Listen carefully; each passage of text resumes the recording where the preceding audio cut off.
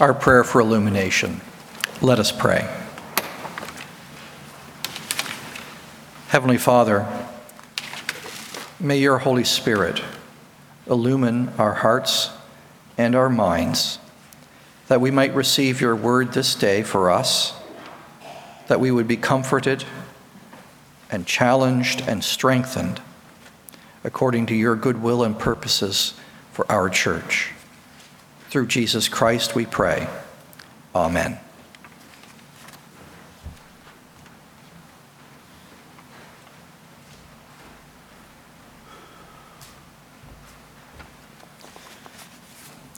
Our Old Testament reading today is scripture is Isaiah chapter 58, verses 1 through 12. The Lord says, "Shout as loud as you can. Tell my people Israel about their sins. They worship me every day, claiming that they are eager to know my ways and obey my laws. They say they want me to give them just laws and that they take pleasure in worshiping me." The people ask, "Why should we fast if the Lord never notices? Why should we go without food if he pays no attention?" The Lord says to them, "The truth is that at the same time you fast, you pursue your own interests and oppress your workers. Your fasting makes you violent and you quarrel and fight. Do you think this kind of fasting will make me listen to your prayers? When you fast, you make yourself suffer. You bow your heads low like a blade of grass and spread out sackcloth and ashes to lie on. Is that what you call fasting? Do you think I will be pleased with that? The kind of fasting I want is this: remove the chains of oppression and the yoke of injustice and let the oppressed go free. Share your food with the hungry and open your homes to the homeless poor. Give clothes to those who have nothing to wear and do not refuse to help your own relatives. Then my favor will shine on you like the morning sun, and your wounds will be quickly healed. I will always be with you to save you. My presence will protect you on every side. When you pray, I will answer you. When you call to me, I will respond. If you put an end to oppression, to every gesture of contempt, and every evil word, if you give food to the hungry and satisfy those who are in need, then the darkness around you will turn to the brightness of noon. And I will always guide you and satisfy you with good things. I will keep you strong and well. You will be like a garden that has been plenty of water, like a spring of water that never goes dry. Your people will rebuild what has long been in ruins, building again on the old foundations. You will be known as the people who rebuilt the walls, who restored the ruined houses. Psalm today is Psalm 112, verses 1 through 10 is the responsive reading. Praise the Lord. Happy are those who fear the Lord, who greatly delight in his commandments. Their descendants will be mighty in the land. The generation of the upright will be blessed. Wealth and riches are in their houses, and their righteousness endures forever. They rise in the darkness as a light for the upright. They are gracious, merciful, and righteous. It is well with those who deal generously and lend, who conduct their affairs with justice. The righteous will never be moved. They will be remembered forever. They are not afraid of evil tidings. Their hearts are firm, secure in the Lord. Their hearts are steady. They will not be afraid. In the end, they will look in triumph on their foes. They have distributed freely. They have given to the poor. Their righteousness endures forever. Their horn is exalted in honor. The wicked see it and are angry. They gnash their teeth and melt away. The desire of the wicked comes to nothing.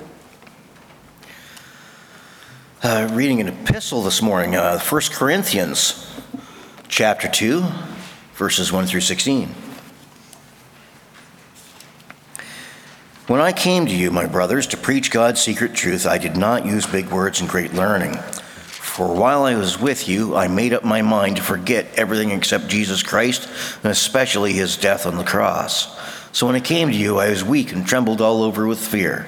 And my teaching and message were not delivered with skillful words of human wisdom, but with convincing proof of the power of God's Spirit. Your faith, then, does not rest on human wisdom, but on God's power.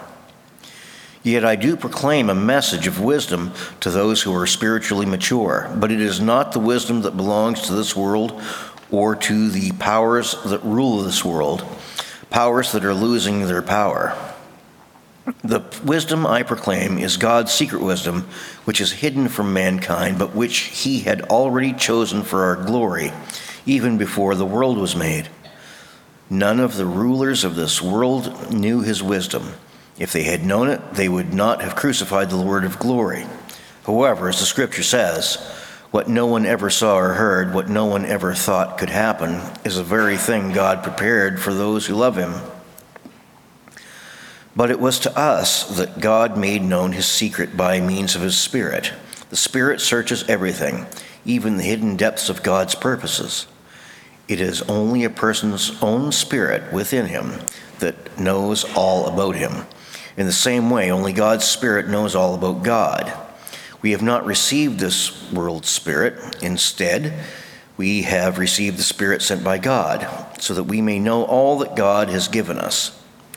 So then we do not speak in words taught by human wisdom, but in words taught by the Spirit, as we explain spiritual truths to those who have the Spirit. Whoever does not have the Spirit cannot receive the gifts that come from God's Spirit. Such a person really does not understand them. They are nonsense to him because their value can be judged only on a spiritual basis. Whoever has a Spirit, however, is able to judge the value of everything, and no one is able to judge him. As the scripture says, who knows the mind of the Lord?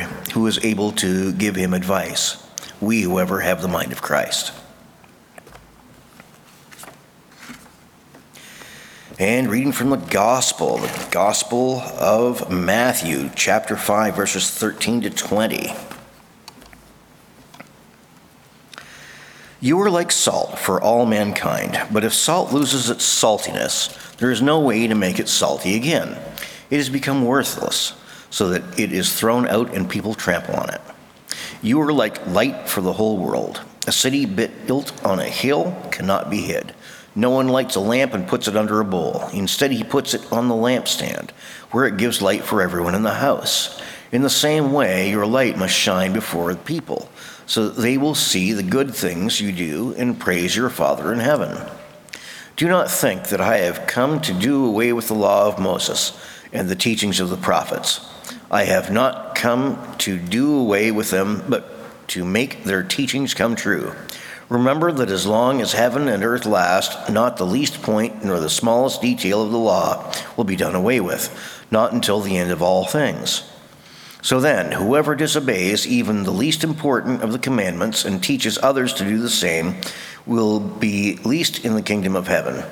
On the other hand, whoever obeys the law and teaches others to do the same will be great in the kingdom of heaven. I tell you then that you will be able to enter the kingdom of heaven only if you are more faithful than the teachers of the law and the Pharisees in doing what God requires.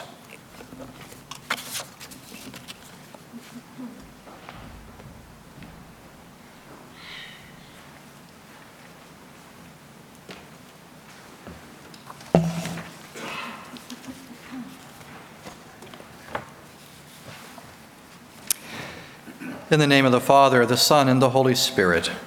Amen. Dear friends, I have to admit that I have for a long time enjoyed food. Not just any food. In fact, I like my own cooking. I love to cook. I love to eat. And for my sins, I have found myself now at 50 years old in spin class on Saturday mornings with a group of very dedicated, very athletic women who are triathletes. And let me tell you, I'm nothing close to being a triathlete. But I go. It's almost cult-like. They work so hard. They are so dedicated. They're in the pool at 6:30 in the mornings, and they swim laps for an hour and a half, and then they jump on this stationary bike for 45 minutes. And that's when I join them. And then when I'm finished after 45 minutes, I'm finished and looking for breakfast. They, on the other hand, are going out for 10 to 16 kilometer run. It's, I would think, fairly insane. I refuse to be drawn into this, although I know they want to convert me. They're trying so hard. They're saying, John, maybe, there's a little mini triathlon coming up. It's a 400-meter swim and a 2-kilometer run, 5-kilometer run, and an 8-kilometer bike ride. They call it a bike ride. They don't call it a race. I won't be fooled. But so here I am, at 50 years old, reading Jeffrey Steingarten's book, The Man Who Ate Everything. And what he tells me in that book is that salt, or sodium chloride, is the most sublime of all minerals. And I love salt. I put salt on almost everything. Some people have tried to tell me that salt's not good for me, but I don't believe them. Salt is the only mineral we mine and eat directly from the earth. It's also true that without salt, we die.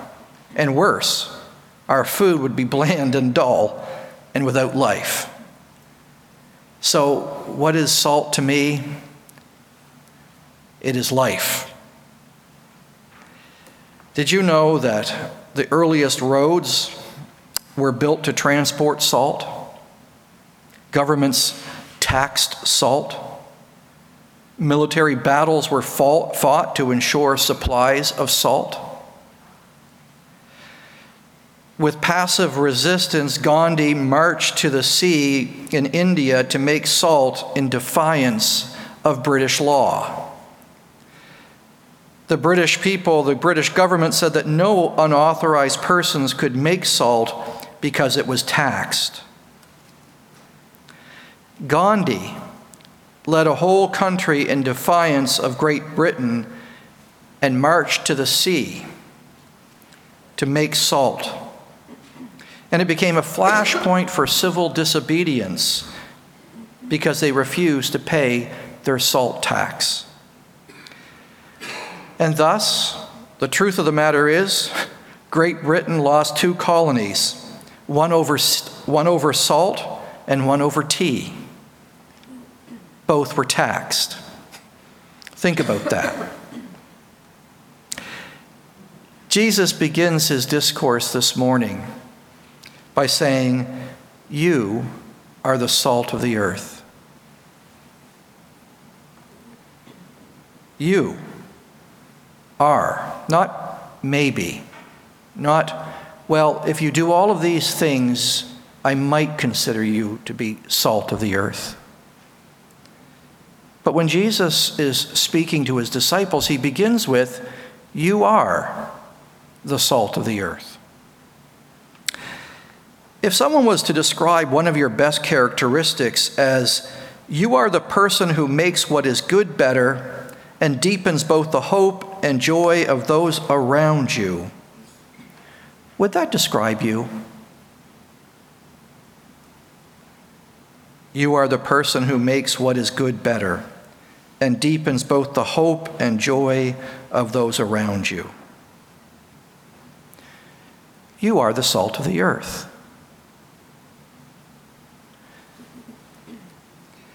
How do you think the community sees us and perceives us? Are we the salt of the earth? Are we the people that make everything better by being mixed up in them and with them? Some of our brothers and sisters in certain denominations have always said, don't be part of the world. Stay separate from them. Nothing good can come out of being mixed up in the world. And yet, Jesus says, you are the salt of the earth. And we know that salt, if it's going to be helpful, can't sit in a box beside the stove. It has to be mixed in with the food.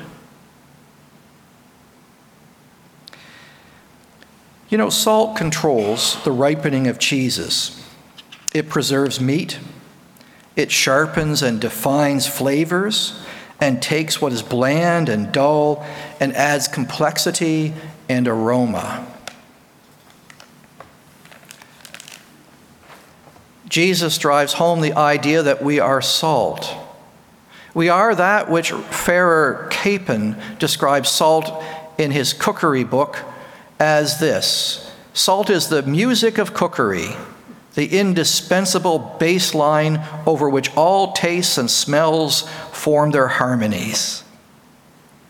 I hope there's no physicians in here, but I just simply point out I'm not a medical doctor, but I'm plugging salt. If we are to be the salt of the world, we are going to be those indispensable baselines over which all tastes and smells form their harmonies. We're going to be involved in our community. We're going to be involved with one another. All of us go into the mix together as particular grains, but we're all in it together.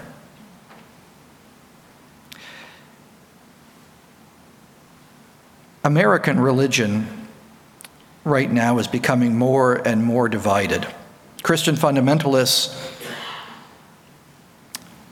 on the one hand, mainstream Christians on the other. I wonder who is providing the true salt. One careens towards xenophobia and nationalism and fear. Is that what Jesus called us to be? People who feared others, people who feared being good neighbors, people who feared one another. No, in Christ we become the constant for those who have lost hope, those seeking peace and strength in situations of overwhelming despair. As those who love the Lord are mixed into the world, people begin to see Christ's people doing things like feeding the hungry, loving the refugee, tending the sick, visiting the elderly and those in prison. And then when we make the proclamation that Jesus is Lord, suddenly that makes sense. That Jesus is Lord. He loves people. He loves our community. He calls us into the body of Christ, his body, the church. For so long, as Protestants, we have downgraded the importance of the church. How many times, I wish I had $1 for every time someone said to me, I can get my religion out for a walk. No, you can't. No, you can't. Religion doesn't come from walking in the woods. Perhaps a spiritual refresher. But the true body of Christ is here, in this place, in worship, giving glory to Almighty God as the people of God. That's one thing the Roman Catholics can continue to teach us, the importance of being grounded in the body of the living Christ. the importance of worship. Here, we learn how to live together, to mix and be the salt of the earth. We take time to visit with one another, to fellowship with people who call themselves members and adherents. We invite people to sit and enjoy their lives with us.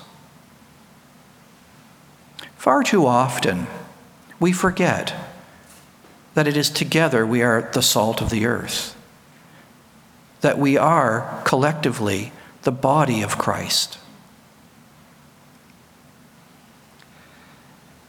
We proclaim Jesus as Lord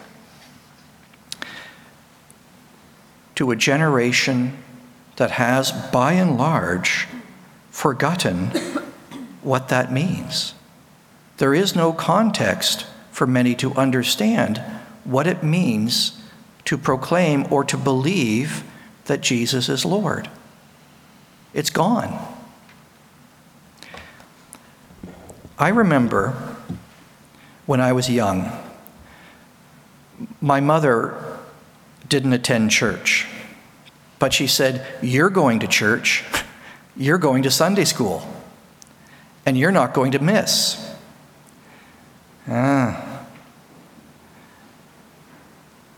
I didn't like that. I didn't like it at all. Now, the generation before, I know that my grandparents took all of my mother's family to church, whether they liked it or not.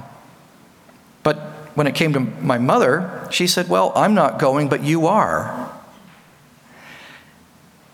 Well, in my innocence, one morning, my mother wasn't helping me get dressed, so I went to church with Mrs. Bannerman on a nice sunny spring day in shorts, rubber boots, and sunglasses.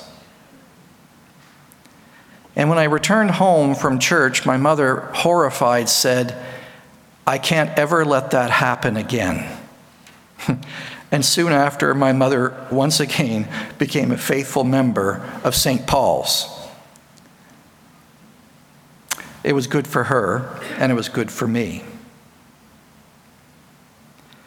But if you were to ask parents today, what do you do? They wouldn't say, "Well, for the most part, we send our children to Sunday school and we attend," or "We don't attend, but our children go to Sunday school." Nobody goes to Sunday school, or very rarely does anyone go to Sunday school. And so the very foundations of our faith, the very things that we're taught at a very young age, just simply don't exist anymore. And I don't point that out to say you guys have failed any more than I have failed with my children. But I am saying this,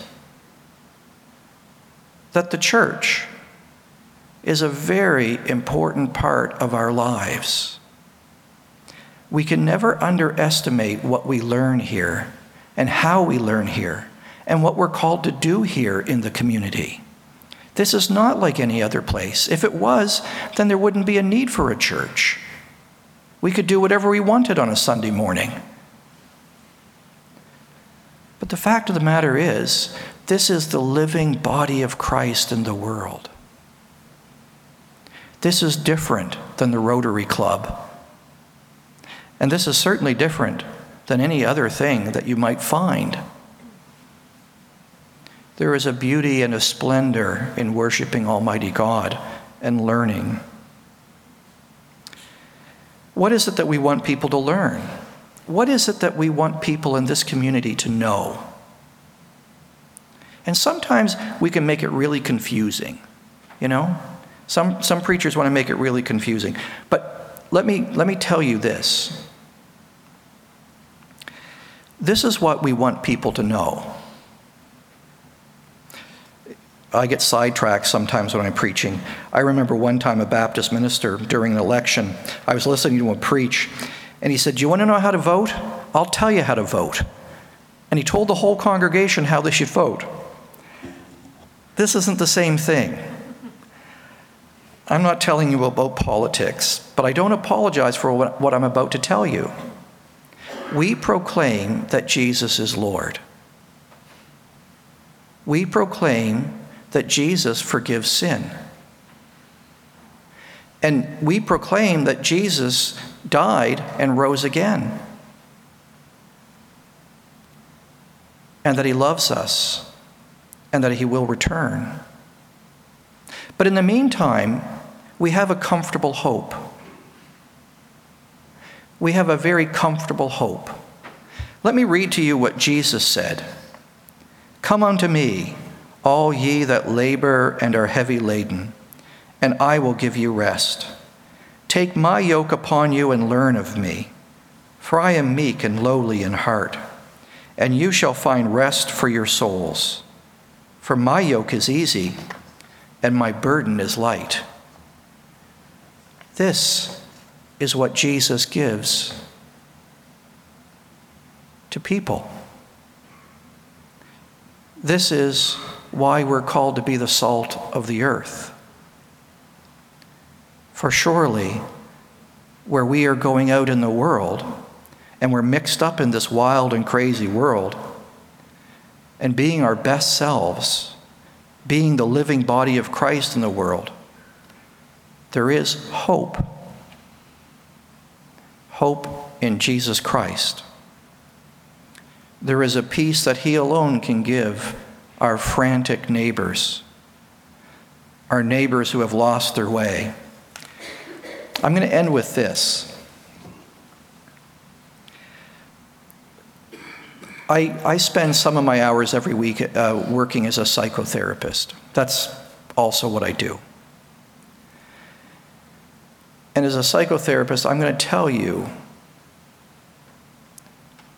there's a lot of people, and I mean a lot of people, young and old alike, who have completely lost hope. If I say, "What grounds you in life?" they look at me and they honestly say, "I don't know." And I'm not exaggerating. I don't know. I have no idea what brings me meaning. It's not like we're going out into a world that says we have all the answers. We're not. The proclamation that we're making is very valuable today, even more so than ever, I believe. Jesus meets people where they are, and he brings healing, and he brings hope. That's good news. People need to hear that today. Let us resolve to take St. Andrew's back into our community, even more so than it is now, to proclaim boldly that Jesus loves them, and that together we are stronger than we are alone. Amen.